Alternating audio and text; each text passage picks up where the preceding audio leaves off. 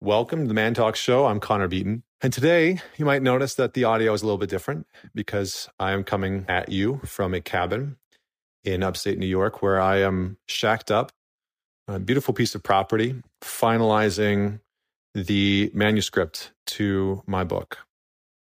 And it feels like an absolute honor to be doing this. And it's been wonderful to have some time to reflect. And it's like a very surreal experience, right? If it's kind of like, if you're a parent, you can't really prepare what it's going to be like to have your first child, as I recently found out. But you also can't really prepare what it's going to be like to write your first book. And I have been in awe and really honored in some ways that there are people out there that want to publish my work and my words. And that feels deeply rewarding and something that I feel honored by. But that there's people that want to read it as well. And so I say that because when I look back at my life, I'm going to share some other stuff with you here. I have some quotes from Carl Jung that I want to share, but I just wanted to give you this little aside.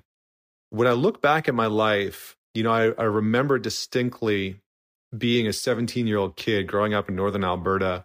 And when I graduated high school, I remember the pit of sort of despair and lostness that I felt in my life. And I would feel that way for a number of years. I probably felt that way for at least a decade, maybe 12 or 13 years. But at 17, I barely graduated high school. And I didn't graduate high school at first with my colleagues, with my peers. I failed grade 12 English and I failed grade 12 biology. And so I had to go back and do that again. So that's in some ways, that's why it feels like a monumental accomplishment and achievement in my life to be writing a book, because I failed grade 12 English. And so it kind of feels like a joke in some ways, that like academia sort of coughed me out and, gave me the rubber stamp of a just passing grade.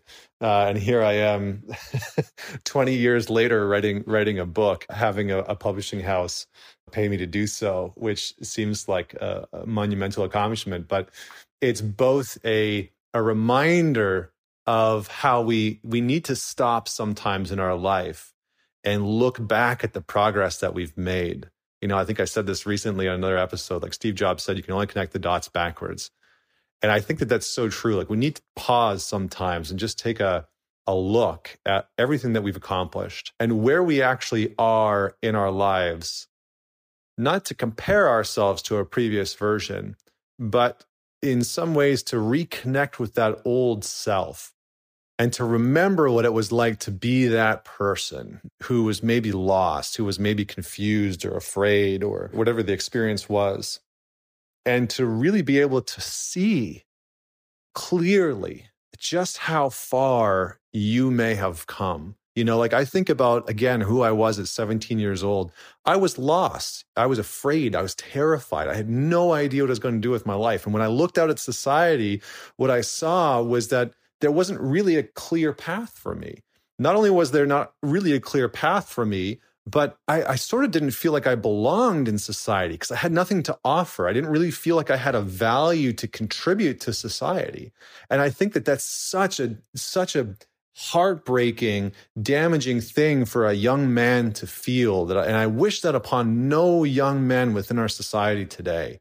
Because to come out of academia, to come out of high school or college or your master's degree, and to look at society and think to yourself, there's no real place or space for me here, or society doesn't really want me. Now that you can say that maybe that was me playing the victim, and I think that there's merit in that. I think that I definitely was. But at the same time, I really didn't feel like there was a clear path of where I belonged culturally, socially. And I had to develop that.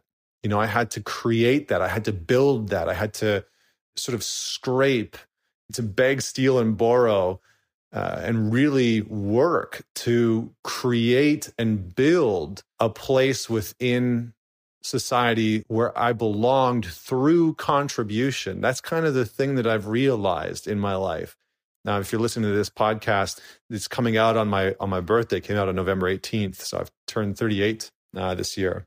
But that's kind of the thing that I've realized in the past decade is that we create a sense of belonging through our contribution, that there's this beautiful and intricate connection between how you create and build and contribute value to groups, communities, societies, culture, to your workplace, to your relationship, and your sense of belonging, right? And so the challenge is, the challenge that I experienced when I was growing up and what I'm starting to really piece together as I've been going through this process of writing this book is that I didn't feel like I had anything to really contribute.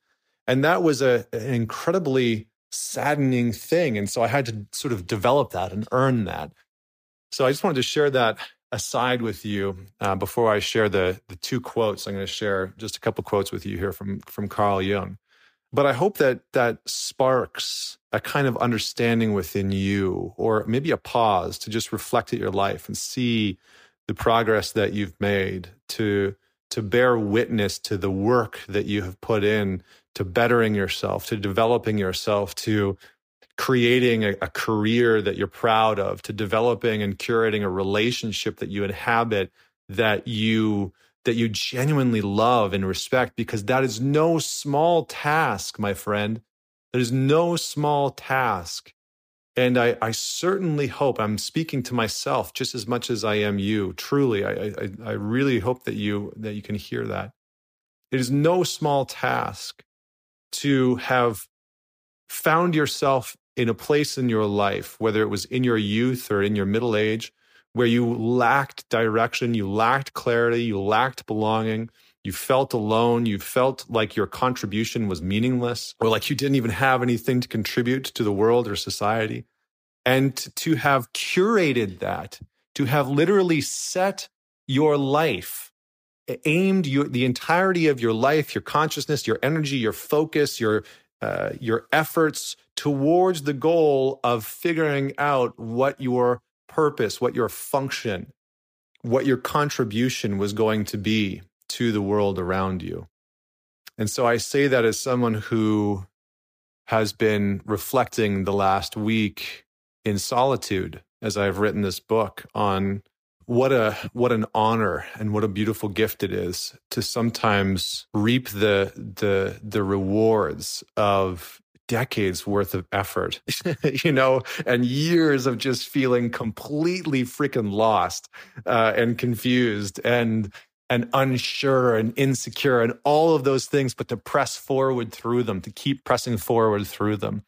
And, I say this with the knowledge and the knowing that it won't always be these fertile of pastures as I feel right now, that inevitably some hardship.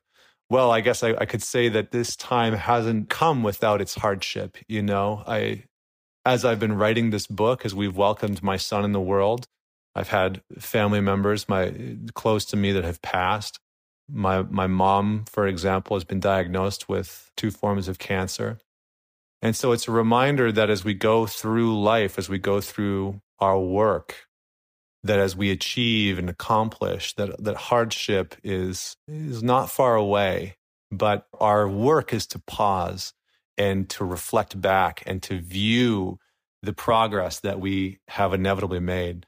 So with that, I just want to share a quote with you, Mr. Carl Jung. He says, "We should not pretend to understand the world only by the intellect. We apprehend it just as much by feeling. Therefore, the judgment of the intellect is at best only half the truth and must, if it be honest, also come to an understanding of its inadequacy." And I love that quote.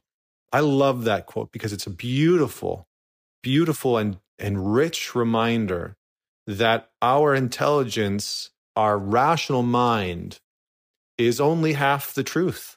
It's only half of the experience. And when we negate our physical, emotional intelligence, our physical and emotional experience, we miss out on vital, crucial information that can help direct us through hardship, through trying times, out of the lack of clarity that we can sometimes feel and experience. And so I hope that quote serves to bring you some reminder to just pause today and reconnect to your physical body, to the sensation, the experience that you're having right now, and all the information and the wisdom and intelligence that's stored within that. And the other quote that I wanted to give you from Mr. Carl Jung is this: where love rules, there is no will to power, and where power predominates, love is lacking. The one is the shadow of the other. And that's just a solid reminder. I came across this quote and I really appreciated it as I was doing some research for the book. But it's a solid reminder that power is the shadow of love, and that when we disconnect from love, especially in our relationship with our family, with our friends, with our children, with strangers online, that when we disconnect from love, we move to a position of power and control and dominance and coercion and manipulation. And so to close off today's conversation, I hope that you bring a deeper quality of compassion, of love, of openness, of understanding into your interactions today, because there is a tremendous amount of confusion in the world, and there's a tremendous amount of hatred and people that are trying to regain some sense of coherence in their own individual life by being a part of a group or a movement or an ideology that aims to strip or diminish or confine others as a means of feeling secure, feeling superior, feeling safe. And so don't fight hate with hate. Bring some of that understanding and that fierce love back into your life. So enjoy your day, enjoy your week. And until next week, this is Connor Beaton signing off.